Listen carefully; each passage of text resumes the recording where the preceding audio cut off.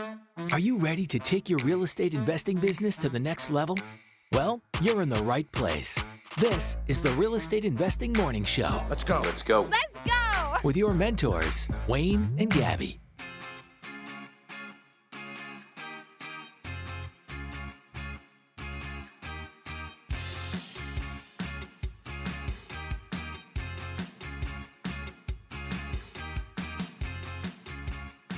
Good morning, everybody. Welcome to the Real Estate Investing Morning Show. This is your host, Wayne Hillier, coming to you from Edmonton, Alberta. Today is Thursday, June 9th, and we're going to be having a high of 24 degrees in the Edmonton area. As I mentioned, we are broadcasting live as we do every morning, Monday through Friday at 6 a.m. Mountain Time. On the Podbean app, you can join in live on the app. You can join in on the chat. You can click the call-in button and call in and ask any questions you want about real estate investing. And we will answer them for free every morning, Monday through Friday. Also, there's some great prizes that you can win as well. If you happen to win the top fan of the month, like Kirsten did last month, she won 2 free coaching calls. It's like $500. $250 calls, 2 free coaching calls. All she did was just joined in every morning, and she smashed that like. She smashed that like every morning. She shared the show on Facebook, LinkedIn, and all those other social media platforms.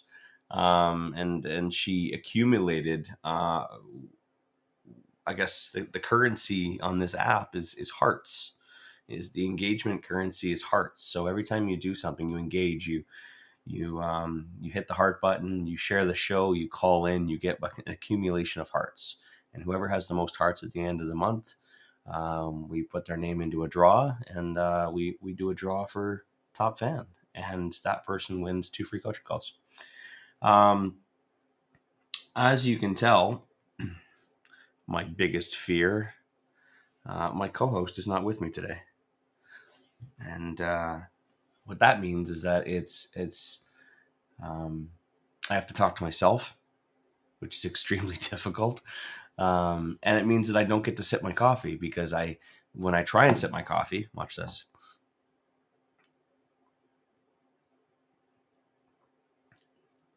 Absolute dead awkward silence. There's nothing I can do about it. But there actually is something I can do about it. There's some good news. I've got a special guest today, who's going to help me fill that void, that silence, and that's Calvin Hexter from Calvin Realty. Calvin's going to be joining us in about 6 or 7 minutes here, and he's going to answer a question that came up yesterday that, frankly, I didn't really have a good answer for.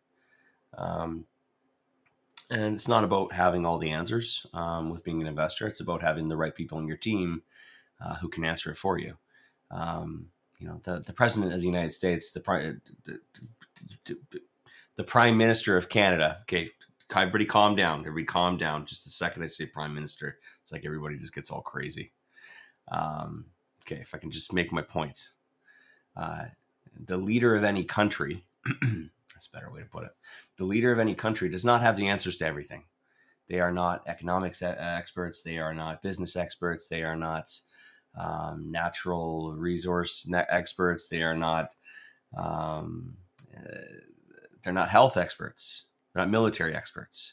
But what they do is they hire the right people below them. They build the right team, the right cabinet to support them, to help them make those decisions. Right.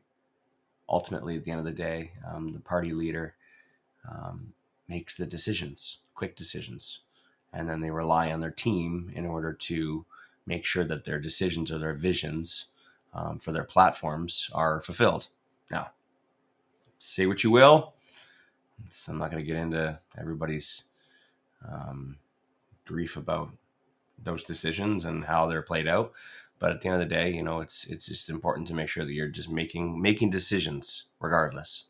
And the outcomes, they are what they are when it comes to politics. But that's what it's all about being a CEO, right?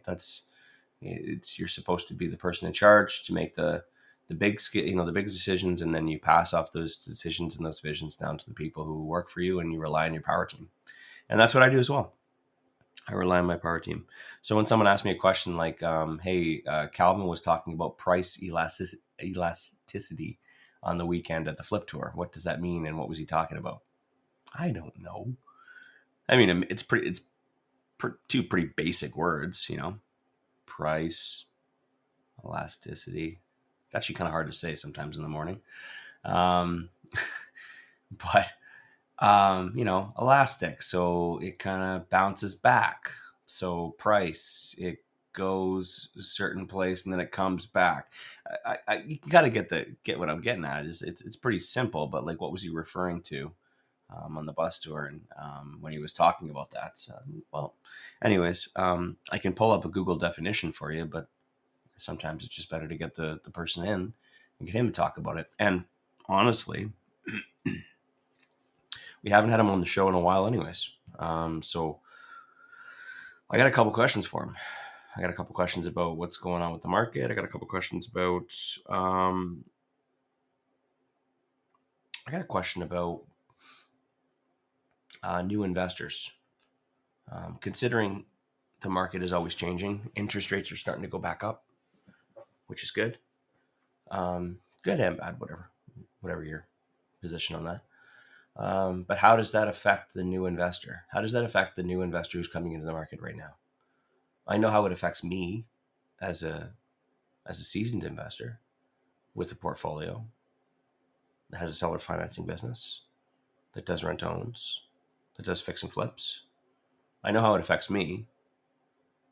However, I'm curious how it's affecting the new investor, the person who's coming in today as opposed to the person coming in 10 years ago. So those will be some stuff I want to talk to Calvin about today, and I'm sure he's going to have some good answers. I'm just reading the comments here in the chat. Jeremy says, I find talking to myself is a great way to have an intelligent conversation.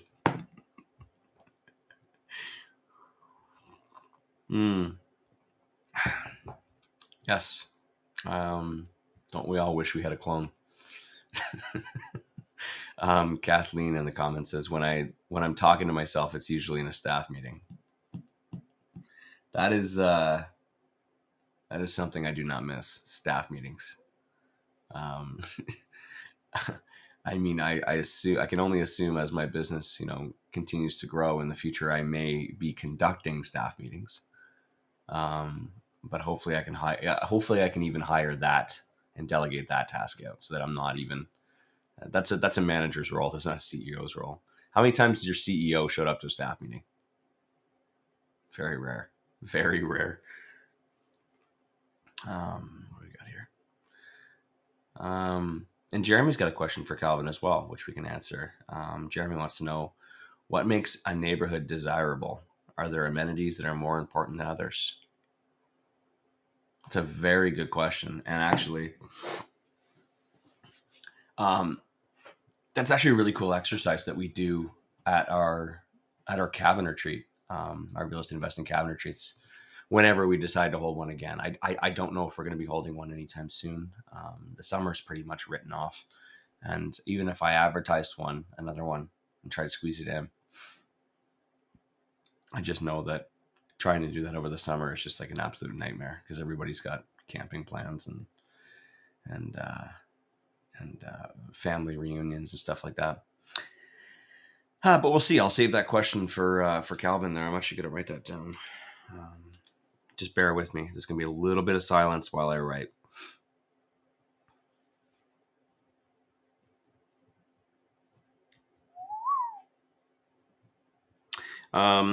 I suppose as well, I'm a little out of my element today.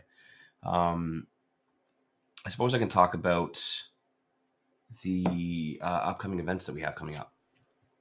We do have a couple upcoming events worth talking about, and the first one is Friday Live Training. So every Friday we do live training in our Real Estate Investing Masters Facebook group. It's a free Facebook group. Great place to meet with other ambitious real estate investors. If you haven't already, go join it. It is the free version. Now, we do have a mentorship group as well, which is a paid version that you can definitely look into as well. Go to reimasters.ca. That's if you're ready to take it to the next level. Do not join our mentorship group if you're not ready to go all in, because I will not go easy on you, and you're not going to like it, and you're going to say that Wayne was mean and he told me to do things I didn't want to do. So that's for the person who wants to take it to the next level, wants to scale their business, that wants to be held accountable, and also wants to be pushed. But for the free version, join the Real Estate Investing Masters Facebook group. Every Friday we do live training. Now, it seems pretty fitting that I think that all of you, if you haven't already, you are due for a quarterly inspection. Okay? Quarterly inspections. This is my recommendation. I don't care what other people on social media say. You want to listen to them, go ahead. But I've had enough experience to know that, you need to be doing quarterly inspections. You need to be doing inspections every 3 to 4 months on your properties. I've been fortunate enough that I haven't run into too many crazy situations, but I've seen enough crazy situations that could have been avoided had you checked in. Just checked in. Say, hey, it's Wayne, your landlord. I'm going to be coming by. It's springtime. I'm gonna clean out the dryer vents on the exterior. I'm gonna clean up the gutters, okay? And I'm just gonna make sure that there's no repairs need to be done. We'll be there in 2 weeks, okay? You give your tenant 2 weeks notice, and then they know, oh shit, the landlord's coming. I better tidy up. All right. So at the very least, I know that my tenants are cleaning, wiping the surfaces down once every 3 or 4 months. The very least, I know that for a fact. I also need to go and clean out the dryer vents, because I know that my tenants are not going to clean out the dryer vents in the exterior. And if anyone knows, if there's a buildup on that, dryer lint is extremely flammable. And that would just be so dumb just to neglect that and not check in on your properties for 3 years and just hope to God that they are doing it. Okay? You can't rely on them for that. You really do not want your house burning down over something that dumb. And as well, you're going to go in there and you're going to change the furnace filter, because I know that you put furnace filters next to the furnace, but guess what? They're not going to do it. They're not going to do it. Maybe they will. Maybe they won't. It reminds me, I got to change my furnace filter. See, I don't even think about it. So you're going to go in there, you're going to do those little things. You're going to check the gutters to make sure they're clear. You're going to make sure all the downspouts are down. I'm pretty much giving you the whole Friday Live training now. But it's very important to make sure that, every quarter you're going in there and you're checking on it. And a lot of times that's when the weather's changing as well. And you got different, maintenance things that you need to do for your property. And as well, just check underneath the sinks and make sure there's no leaks. I also find when I send a message out to tenants and say that I'm coming, they're like, oh yeah, by the way, that closet door is broken. Perfect. Not a problem. I don't even care. I'm not even mad. I'm going to bring a handyman. They're going to repair it for you. I'm going to bring a plumber and they're going to fix that toilet that's been dripping. Right. So, for this quarterly inspection, we're doing the spring one right now. So we got on Friday Live training, a very long-winded way of saying it. Friday Live training, we're going to be covering spring maintenance tips. So different maintenance checklist for spring. So things you should be looking for. I talked about the dryer vents, talked about the gutters. We're going to talk about all those other things. And as well, if you guys are interested, we'll talk about how to approach your tenants on this topic. I know a lot of people are uncomfortable with the idea of, bugging their tenants every 3 or 4 months, but it's not that bad if you approach it correctly. So join us on Friday at 6 p.m. in the Real Estate Investing Masters Facebook group. One other thing I want to talk about is our new advanced workshop is going to be coming up at the end of the month on June 26th. So Sunday, June 26th, we have an advanced real estate investing workshop, and we're going to be discussing building your real estate investing brand. So building your REI brand. And as far as titles go, It's probably second most boring title, only to like discovering your why or building a roadmap. I know that building your REI brand sounds absolutely terrible. And to be honest, you would probably never pay money to go to a workshop like that.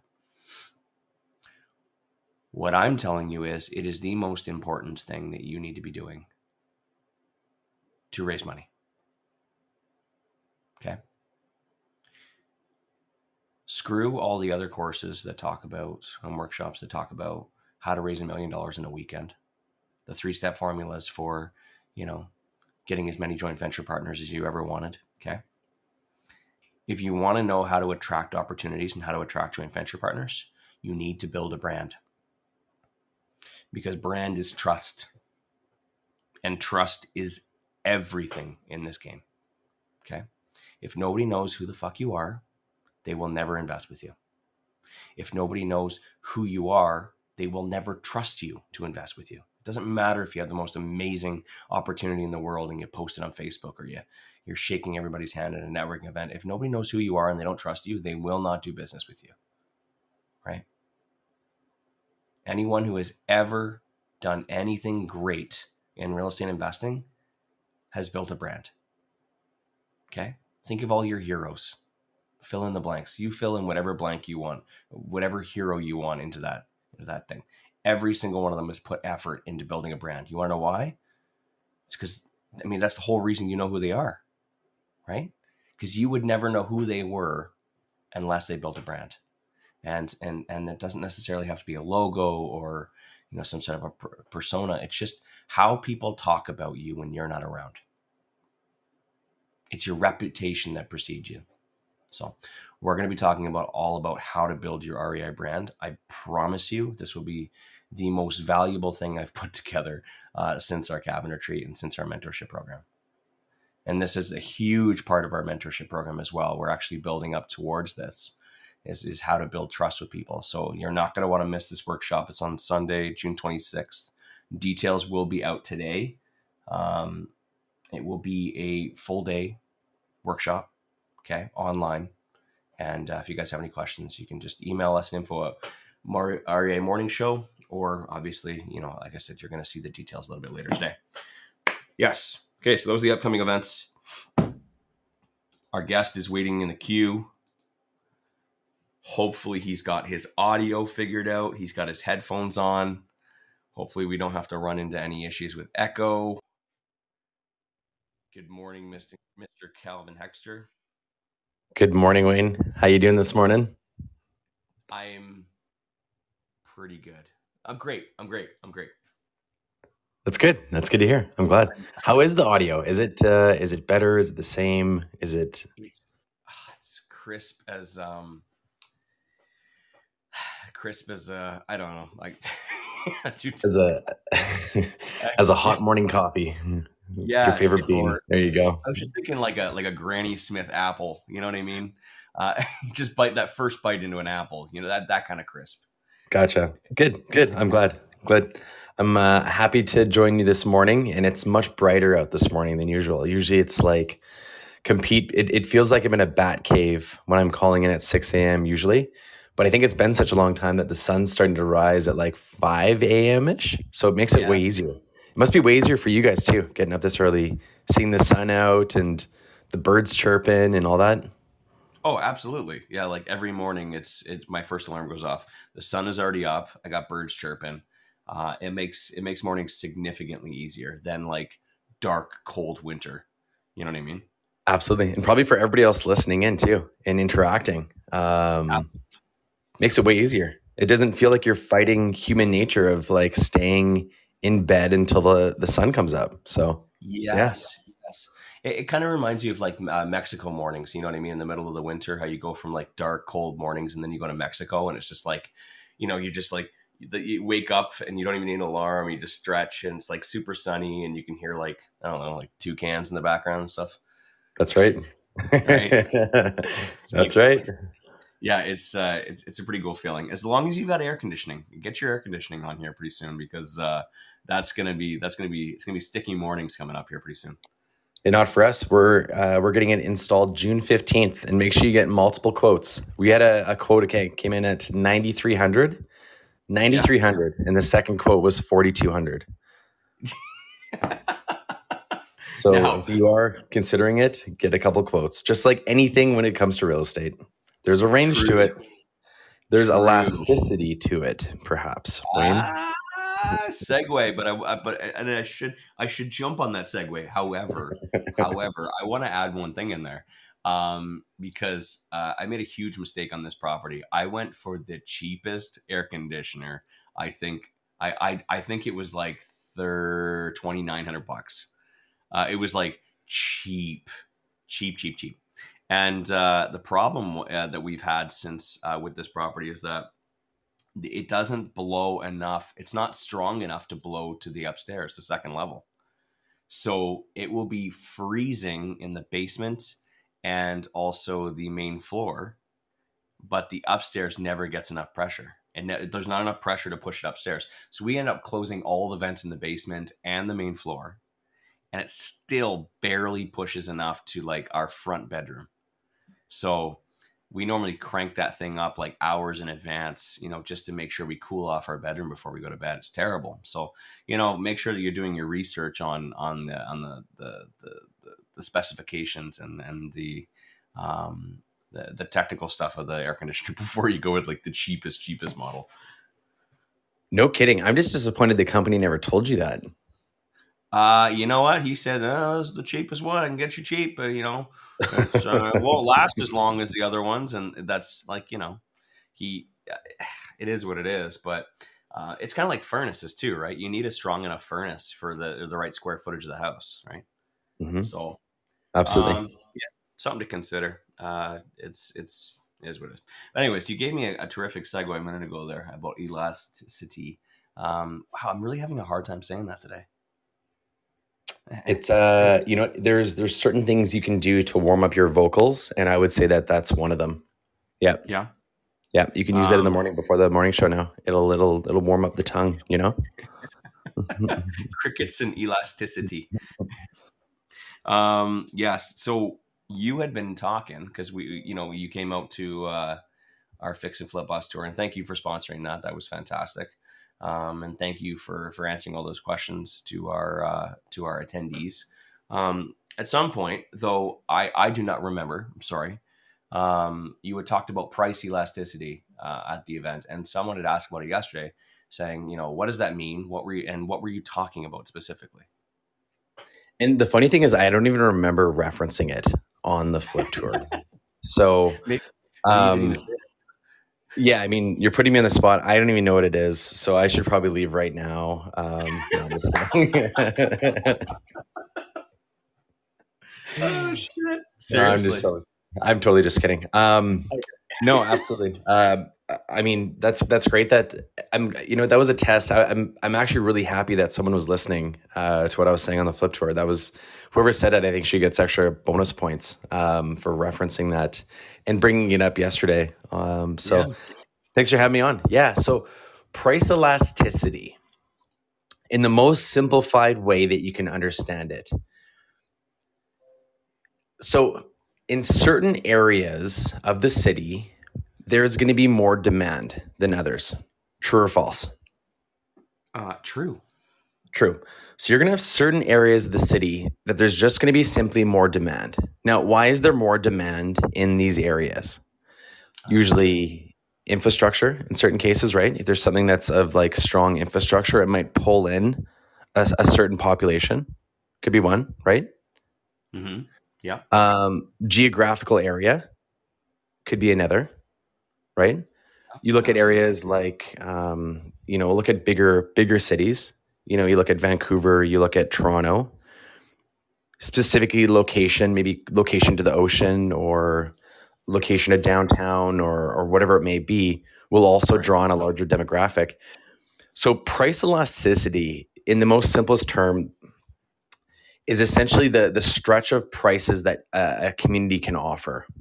Okay. Now, I would say that cities have price elasticity, but also communities as well. Let's reference a couple different communities. So if you're in an area, and we know there's always a baseline of what properties will typically sell for in an area, and that baseline is land value, right? So your baseline, there's always going to be a baseline. You're never going to get a lot for $50. Well, maybe if you go, where would you go? Where would you find a lot for $50? Let's talk about that. What's an average size lot in Edmonton? We'll say 450 square meters. If we wanted to get a $50 lot, you probably couldn't buy it in Edmonton. Where would you have to go, Wayne? Where do you think you'd have to go to get a $50 lot? 450 square meters. I would either say a lot where there was like a mass murder. Very thinking outside the box this morning. I like it. Yeah. Yes. Right next to the tracks where there was like a horrible like chemical spill. You could probably get a $50 lot, or I would say small town where the value and desirability is low.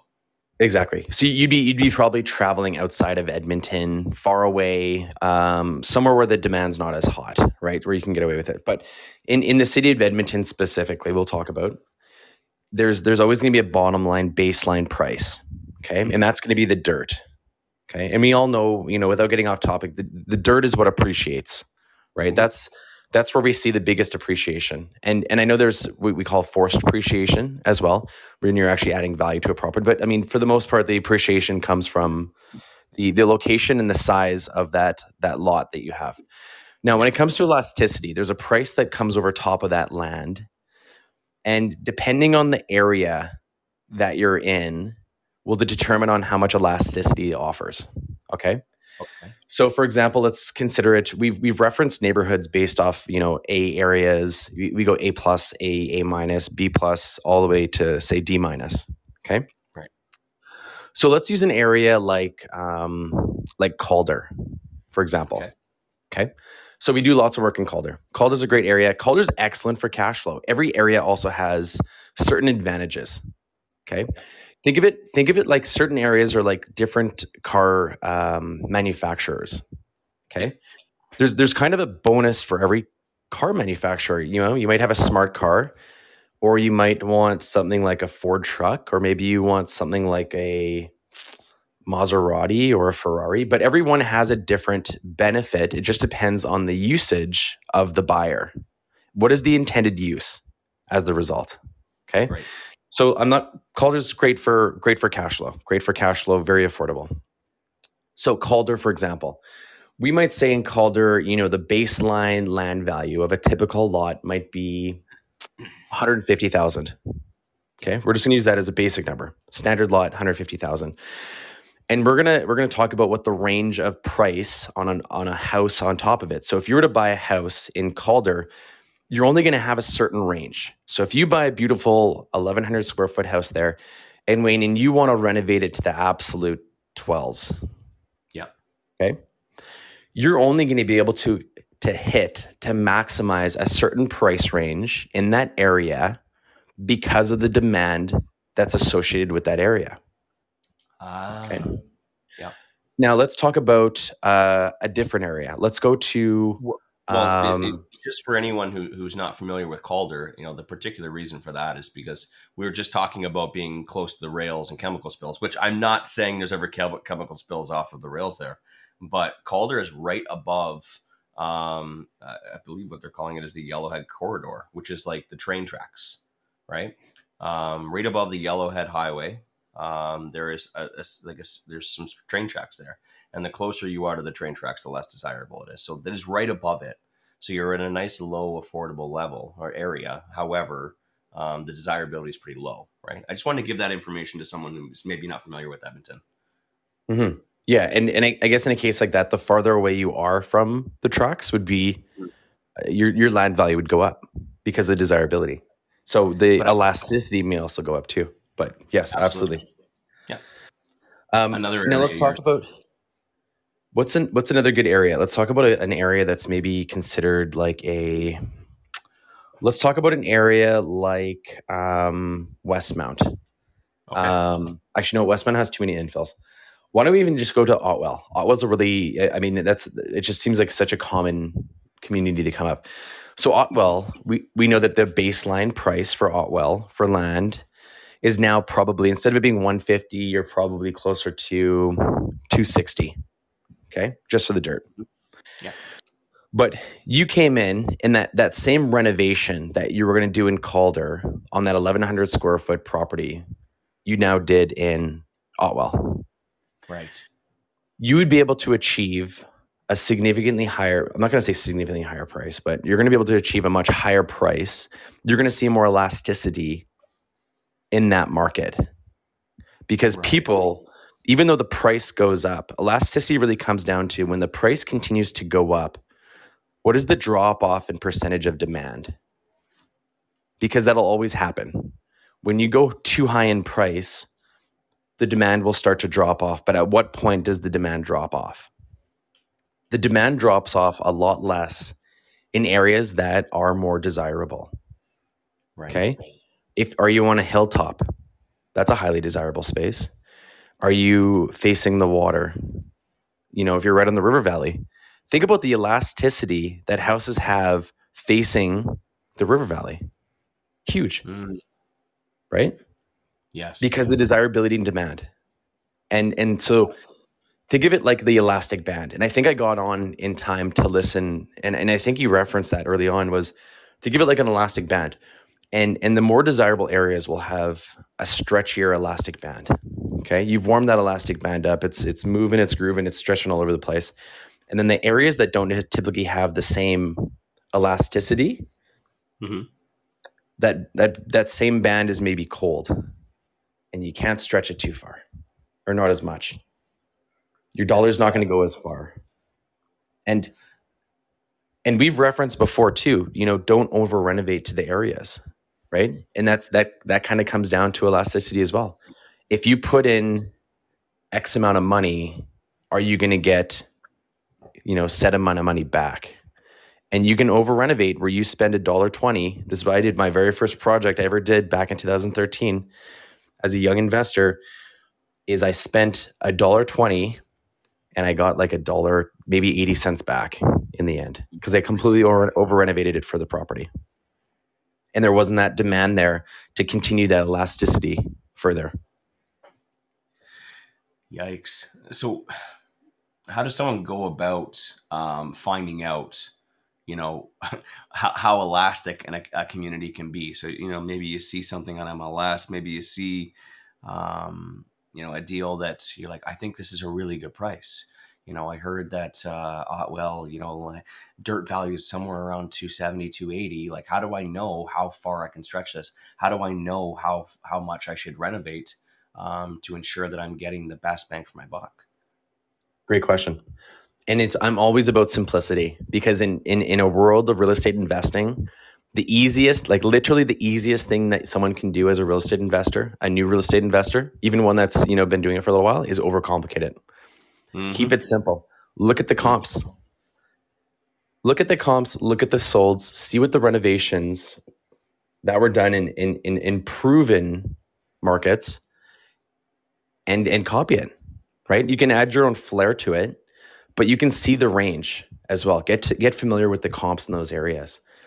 If in Otwell, you never see anything less than quartz countertops that are an inch thick or granite countertops that are an inch thick at a certain quality, then you probably don't want to renovate anything other than that if you're looking for a high ARV, right?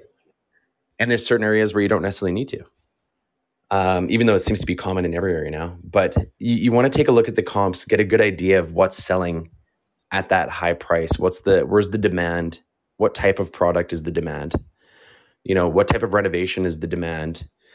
And then there's at a price that you're going to associate with that, right? And it always comes down to our numbers, right?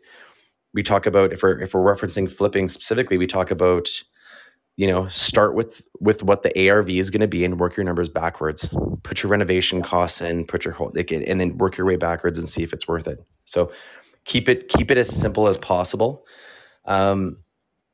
Elasticity also works. So if there's any buy and holds, and I think there's a lot of buy and hold investors out there too, elasticity for rent works in a very similar sense. Okay. So you're going to have certain rental areas that are going to have more rent elasticity. And right now in the market, we're not seeing a huge difference between rental amounts if you have the exact same product in the North Edmonton, East Edmonton, West Edmonton, or South Edmonton, you're not seeing massive elasticity in the rental amounts overall in our current rental market. But when the rental market gets better, we tend to see more of a separation between the better areas. Absolutely. I don't want to say the better areas, but maybe the more desirable areas versus the more affordable areas. Okay. So if you're buying in C plus B areas, you're probably not really gaining the fruits of that location yet. But when the rental market does increase, and we know that the rental market tends to increase, 12 months, 18 months after we see, a very strong momentum in prices in the market to the point where people can't afford it, interest rates are too high, rental market starts to see the benefits of it. And these better, or no, again, I keep on saying better. I don't want to say better. These areas that tend to be more desirable tend to see more of the fruits of that rental market and more elasticity as well. So I think that's almost exactly how I referenced it. I don't think I was speaking about the rental market on the flip tour, but I think when it comes to the certain communities, that's what I'd be referencing. Mm-hmm. I just I want to rewind back to just maybe 30 seconds ago when you were talking about the elasticity of specifically for flippers or for flipping.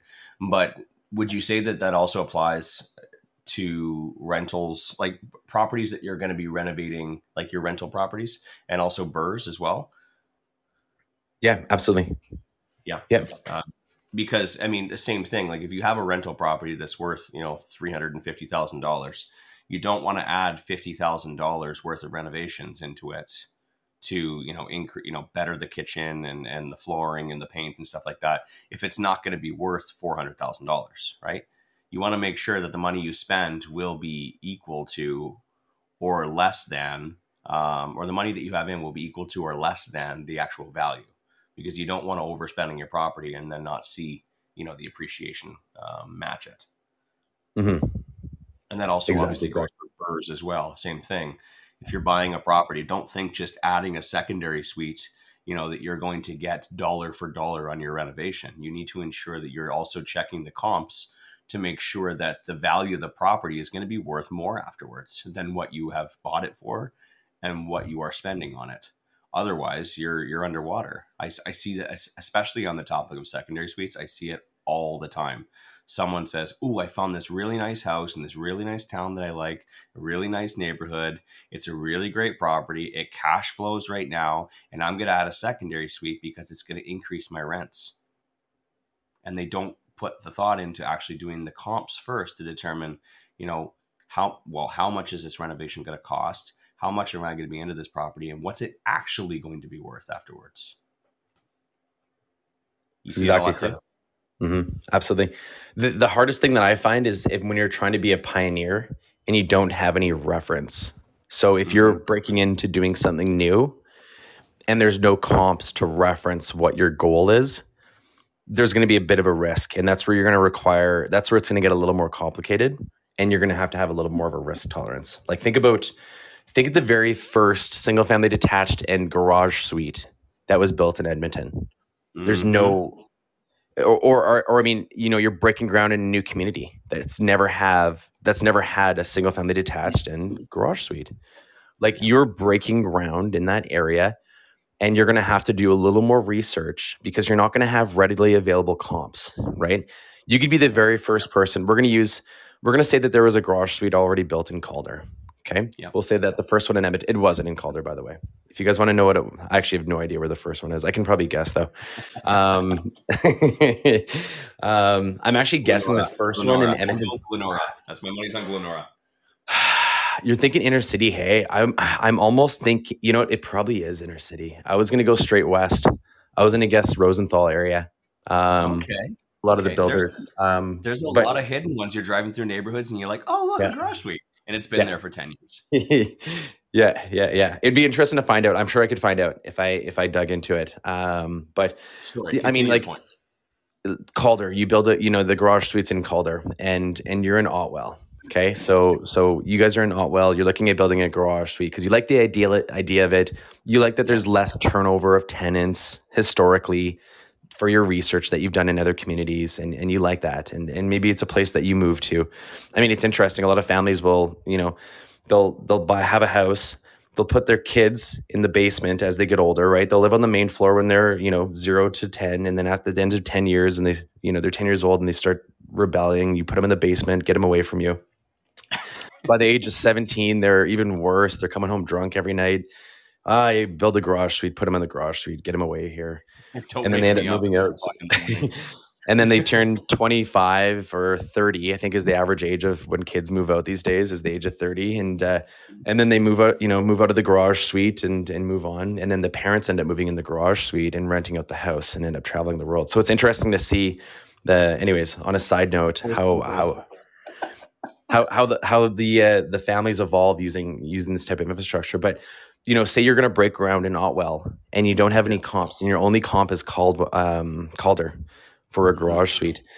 I mean, it's going to take. You're probably going to have to do some math on that one. You're going to have to do some math and understanding the difference in land value and what's that. There's going to be essentially an estimation of that elasticity of where you can bring your dollar to, referencing another community that's not classified as the same, division. So that's where it gets a little bit more challenging when it comes to it. Anyways, that's the fun part of the job where you really have to dive in. But every investor always has to know there's a bit of a risk. I don't even know how we got on that topic. No, I think I'm glad that we did, because that's another great question. That's a great example of price elasticity, because how I get this question all the time. How many years ago did they change the bylaws to allow for multiple secondary suites on the same lot? Was it 3 years ago, 4 years ago? Multiple ones? Yeah, I want to say, I don't want to get it wrong, but I think it was 2019. It was before pandemic, and it seems like pandemic's only been 6 months to me. I have a hard time telling time during the pandemic. I do this all the time. I feel like it was last year, but it was 5 years ago. But once they made that big change that 1 year where you can have secondary suites in duplexes and townhouses, and also you can have multiple secondary suites on the same lot, every investor's like, fuck yeah, I've got so many big lots. You know what I mean? Where I've got secondary suites, I'm going to tear down my garage. I'm going to add a garage suite. I'm going to refinance. I'm going to pull all that money out, and I'm going to be cash flowing so good. This is so amazing. And yet nobody did it. Mm-hmm. And people kept asking questions. Why aren't you building garage suites? Why aren't you building garage suites? And the simple answer that everybody got was, there's no comps. Mm-hmm. Right? Because the sophisticated real estate investors know this. Like, I'm not going to go put $225,000 or whatever the cost is. It's a lot when you have an already developed lot. It's a little bit cheaper when it's an undeveloped lot and it's a new build. But on a developed lot where you need to tear down a garage and you need to excavate all the electrical and plumbing and all that other stuff, it's actually quite costly. And it was looking at like in the low 200s. And when we were analyzing these deals, so like, okay, we have our $470,000 Millwoods property, right? Suited house. And I'm going to be putting $200,000 into this garage suite. What's some of the value of my property going to be worth afterwards? Is it going to be worth more than $670,000, right? Because that's $470 for the house, right? And then plus $200 for the garage is $670. I want to make sure that it's going to be worth more than $670 afterwards. So we go and look in the comps, and there's nothing, absolutely nothing. So, we start doing the research on it with appraisers, like, hey, Mr. and Mrs. Appraiser, what's the value of my property going to be? Well, they say, well, generally speaking, we'll probably give you dollar for dollar. If you can show the receipts, you may get dollar for dollar. So now I'm thinking about, like, do I want to build a $200,000 building in the back of my property just to get dollar for dollar? Like, that means if I'm building if I refinance that at that value, that means I'm only getting 80% of the money back, which means I just bought a new garage suite in the back for 20% down, right? Does that make sense? If that means that I'm going to have $40,000 left in that deal. Now, that $40,000 investment, that $40,000 I have to leave in that deal. It's very similar to like buying a townhouse. Do I want, and what's the revenue I'm going to get from the garage suite? I need to look, okay, what's my mortgage pay down going to be? What's my cash flow going to be? What's the appreciation going to be on this $40,000 investment? And when I look at the ROI, I'm like, I could put that $40,000 to work somewhere else and get a better return on it. A very, very complicated way of looking at it, but that's what every investor did in a very quick way of just explaining it. They looked at it and they're like, I don't want to leave $40,000 into that garage suite because the return on the $1,100 rent is just, the ROI is not good enough. Until, of course, we start seeing investors building them and selling them on a consistent, steady rate, then I don't think any investors are going to build them because the return is not that good on them. But if it's like secondary suites, I'll use secondary suites as an example. When years ago, when you could buy a bungalow or a bi-level in Mill Woods for $260 and put $120,000 into it, or let's say $140,000 into it, renovate it, add a secondary suite, completely renovate the whole property. You're into that property for $400 and it was worth $470. People were doing that all day. Mm-hmm. Right? Because when you refinance at the new appraised value of $470, I should know this math, but it's been a while. Your 80% of that on your refinance is $376. Meaning when you refinance it and burr that thing, you've only got $24,000 left in that deal. That's a good burr. That's a really good burr. But the problem is that when you try and do that same strategy of adding, the secondary suite to the garage, and you're not getting any of that money back and your money's locked up in it, it's actually not that great of a strategy because you're not getting that return. You're not getting that money back. So, that's essentially why there's no elasticity, because there's no comps. And until someone comes along and starts buying up a bunch of properties in Mill Woods, adds secondary suites and sells them for more than what they spent, no one's going to touch it. Someone needs to come in, and maybe that's you, listeners on the morning show today. Maybe that's you. Maybe you're going to buy up suited houses in Mill Woods, and you're going to add $200,000 garage suites, and you're going to be into it for $670, and you're going to sell them for $750. Please, for the love of God, someone go and do it.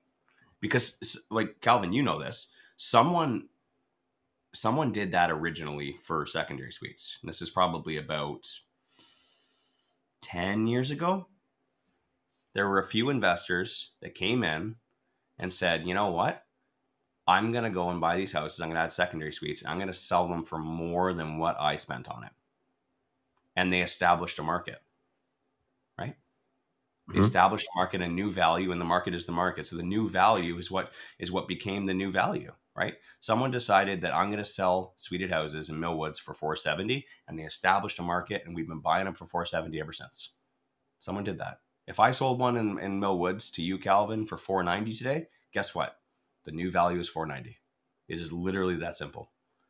So someone needs to come along and establish a market on garage suites before we can start really seeing that as a decent strategy. Am I correct in that? Is that all that? Yeah, I would say so. Yeah, absolutely. Absolutely. So, that's really interesting. I never really was able to put a term to that. I'd never heard of price elasticity before. I mean, obviously a lot of us know about that. It's a very basic concept of for most investors understand that there is a minimum and a maximum that you can see on a particular property based on the dirt value and based on what you can renovate it to and what you can sell it for. However, there are a lot of new investors that just think that I can sell it for, you know what, if I did this really nice, someone would definitely buy this for $600,000. But that's not how it works. There's a limit to that rubber band. Mm-hmm. Which thank you so much for educating me on the proper definition and term of that. There was a one other question I wanted to touch on before we go here, because we got 10 minutes left. Okay, so actually, real quick, I'm just gonna quickly skim through the comments to see if there's anything. Okay. Corey asks, could you flip to a JV to create a comp for these types of deals? Could I flip this property? Could I add a garage suite and then sell it to my joint venture partner for $750 to create a comp. What do you say about that, Calvin?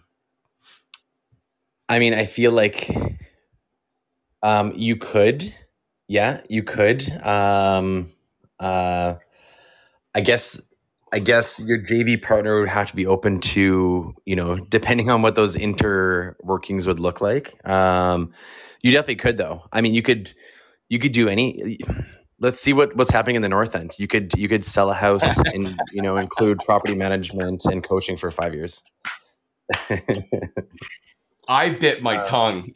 But I mean, you could, but the word gets out fast, and those what we call are false comps. And appraisers will also know that too. So yes, absolutely, 100%, you could. However, when there's an outlier, I've talked to you about outliers before. When there's an outlier, I ask my question. The biggest question is why? Why is this an outlier, right? And then I dive deep, and there's usually a reason why it's an outlier. We don't use outliers for comps. An outlier is that one. What's the guy's name that Tour de France? Armstrong. Would you say that Armstrong was kind of an outlier? Yeah, maybe I'd say so. He's kind of the guy that was so far ahead and always won, where it was like, why is he always winning? Why is he always so far ahead? And then they came in and did some testing and realized that he was offering 5 years of coaching, 2 years of property management, and he was able to get that much further ahead. If my example makes sense. So an outlier is essentially something that doesn't really. Does that make any sense? Anyways, that's an outlier in a different context. But there's a reason why it was an outlier, right? And so you compared steroids to. It's good. But at the end of the day, it was something that created it created suspicion. And if there was lots of those, and it wasn't being sold by the same realtor and it didn't have the same seller name and it was happening widely across a community, then I can see it happening. But if it's just like a one or two off, it's tough to gain momentum with that. But again, at the end of the day, it's what are you going to do to get buyers to still pay that price, right? Yeah. Like, it's at the end of the day, that's it right there. Is that does it sustain? Does it? It's one thing if you do it once, right, and you get your appraisal, you get your, you get what you want. But does the investor community continue to keep buying at that particular price and selling at that price? And if it does, then that will be the new norm. However, if you're just an outlier, then it will no one will use it, and the appraisers will just see it. That we're not going to include that one because that was just an outlier, like Calvin said. Or eventually, if it's overinflated too much, then it'll correct itself. Everyone will just eventually say that we don't want to pay for that anymore, and then it'll burst, and then you've got this over mortgage property, and then the value is significantly less. So, I mean, yeah, in theory, you can do that. I don't think that there's any. You'd have to educate me on RECA. But I don't think that there's any laws against, market manipulation. But I'm not exactly an expert in that category. But it definitely does happen. I there are people that do it, and there are people of influence that do that. And just I guess I'd just say be careful about your reputation as well. That's another thing. Obviously, that's quite clear right now. Great question, though. It's a really great question. Absolutely. Okay, cool. There was one other small question here that came in earlier. We kind of touched on it, but I know this is something that I was saying you cover at the cabin retreats. Is a really cool exercise you do when we're talking about like neighborhoods and what type of things increase desirability for certain neighborhoods. Now, I don't really think we have time to do a full exercise with everyone, but do you mind just listing off maybe a handful or two handfuls worth of different things that will increase desirability for a certain neighborhood? Why someone would want to go to a certain neighborhood more than another? Mm-hmm. So infrastructure that will create a positive demand in a community. Lowest hanging fruit, transit. Yeah. Right. Lowest hanging fruit, hospital, Mm-hmm. right?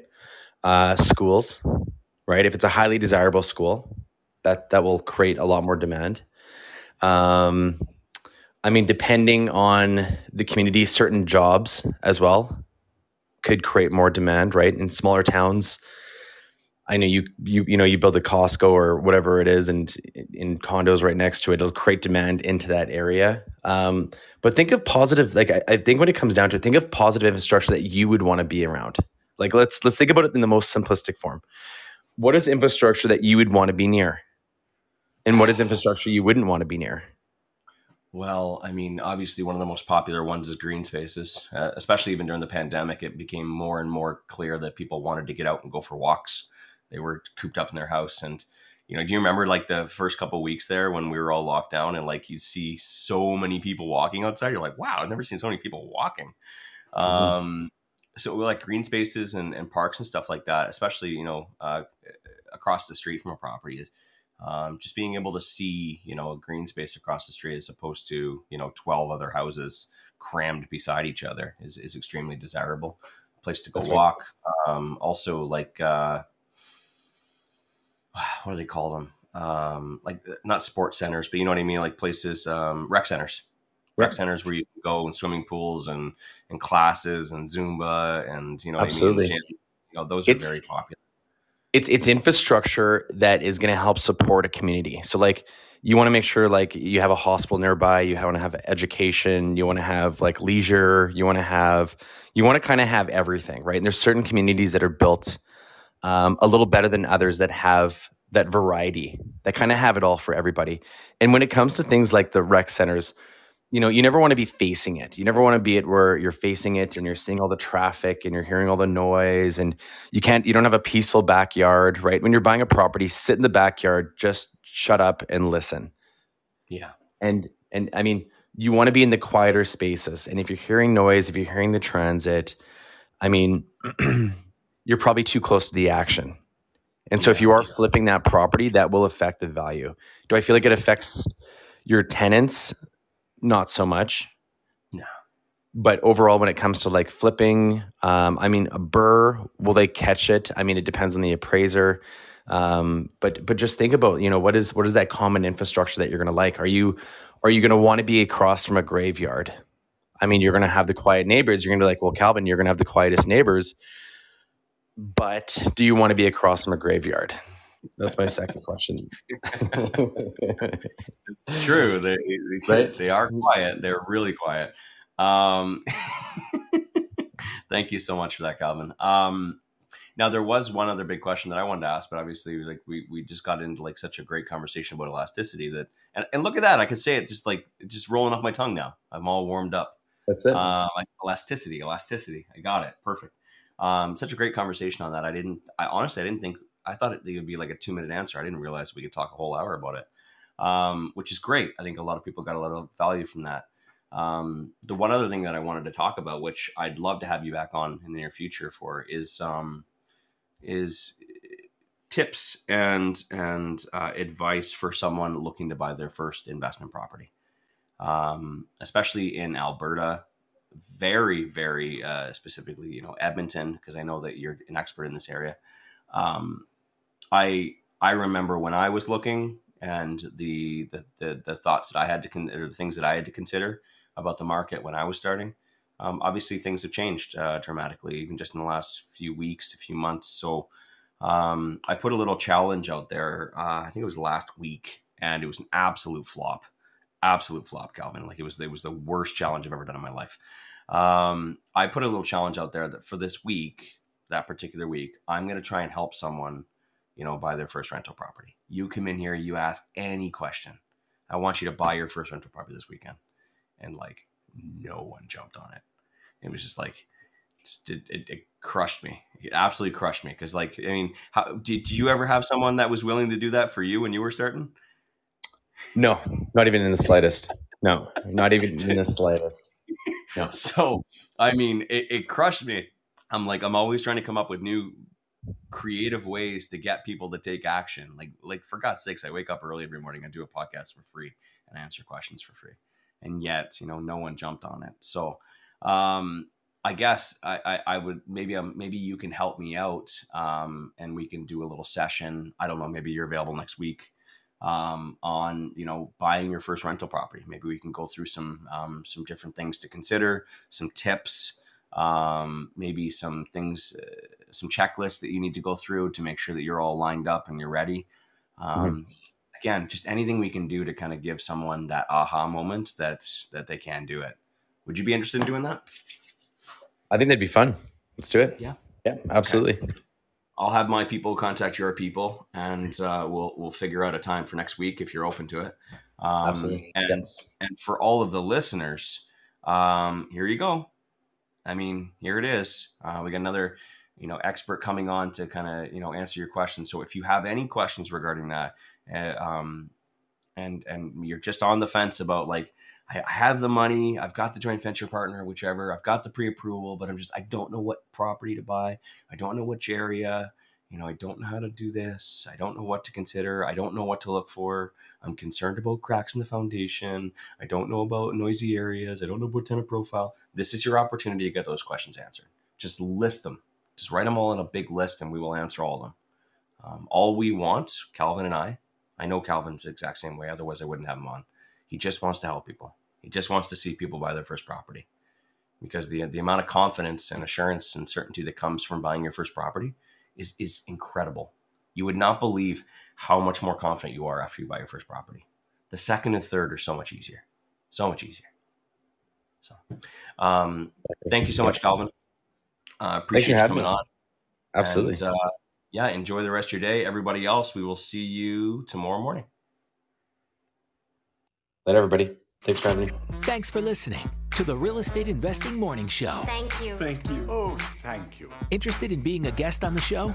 Send us an email to info@reimorningshow.com.